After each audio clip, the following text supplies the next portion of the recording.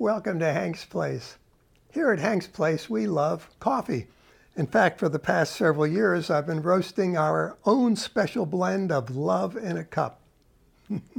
Recently, Mary and I visited Homestead Heritage, an agrarian Christian community just outside of Waco, Texas.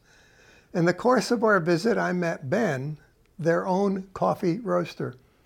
Ben began with the same home roaster machine that I use, but in his quest for that perfect cup of coffee, he went on and bought an entire coffee plantation high in the mountains of Ecuador. And the totally computer-controlled $40,000 Diedrich roaster that you see in the photo is his as well. In addition, he's developing a machine to sift green coffee beans. At gravity speed, this machine examines each and every bean looking for rejects, for imperfections. If found, tiny jets of compressed air shoot those beans that don't make it out into a reject pile. Too small? Rejected. Split? Rejected. Chipped or with a bit of rust or blight? Rejected. On and on. The machine's looking to reject all but the very best of the beans. This man is on a quest to achieve the very best cup of coffee ever, and I believe he's well on his way.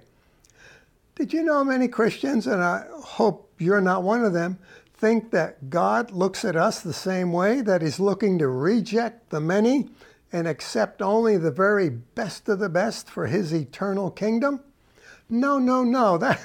What works in the quest for the best coffee is not the way the Father works. Don't you remember Jesus? He was the perfect one who died for us.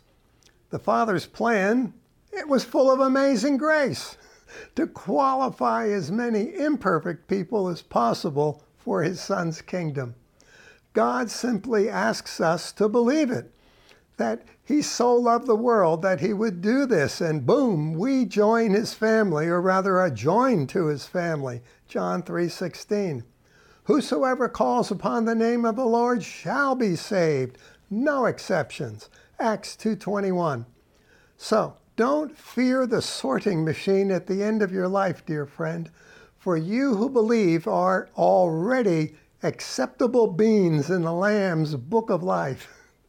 And we all as one family are well on our way to becoming that perfect brew for the Father. Smell that aroma? Smell it today. It's the sweet savor of grace. It's you. And come alive.